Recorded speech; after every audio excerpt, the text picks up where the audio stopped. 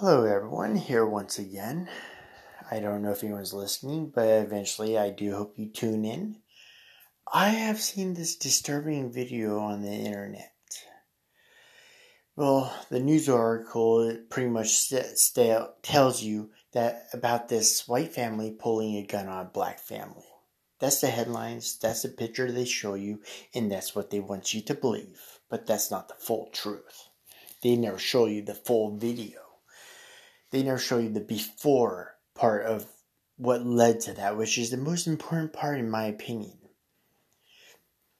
I have seen the full video, and it's much worse than it seems. This black family is verbally attacking this white family, physically stopping them from leaving the parking lot, while all they're trying to do is mind their own business. They felt threatened, they felt attacked, and all they were trying to do is leave peacefully.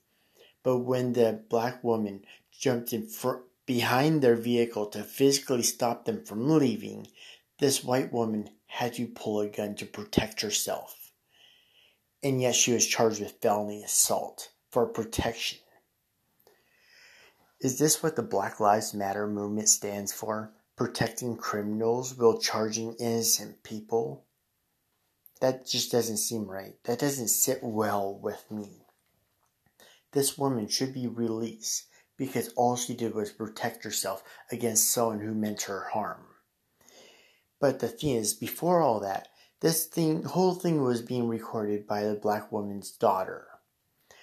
It's like they knew it would lead to this point, so they could just show everyone how racist the white people are.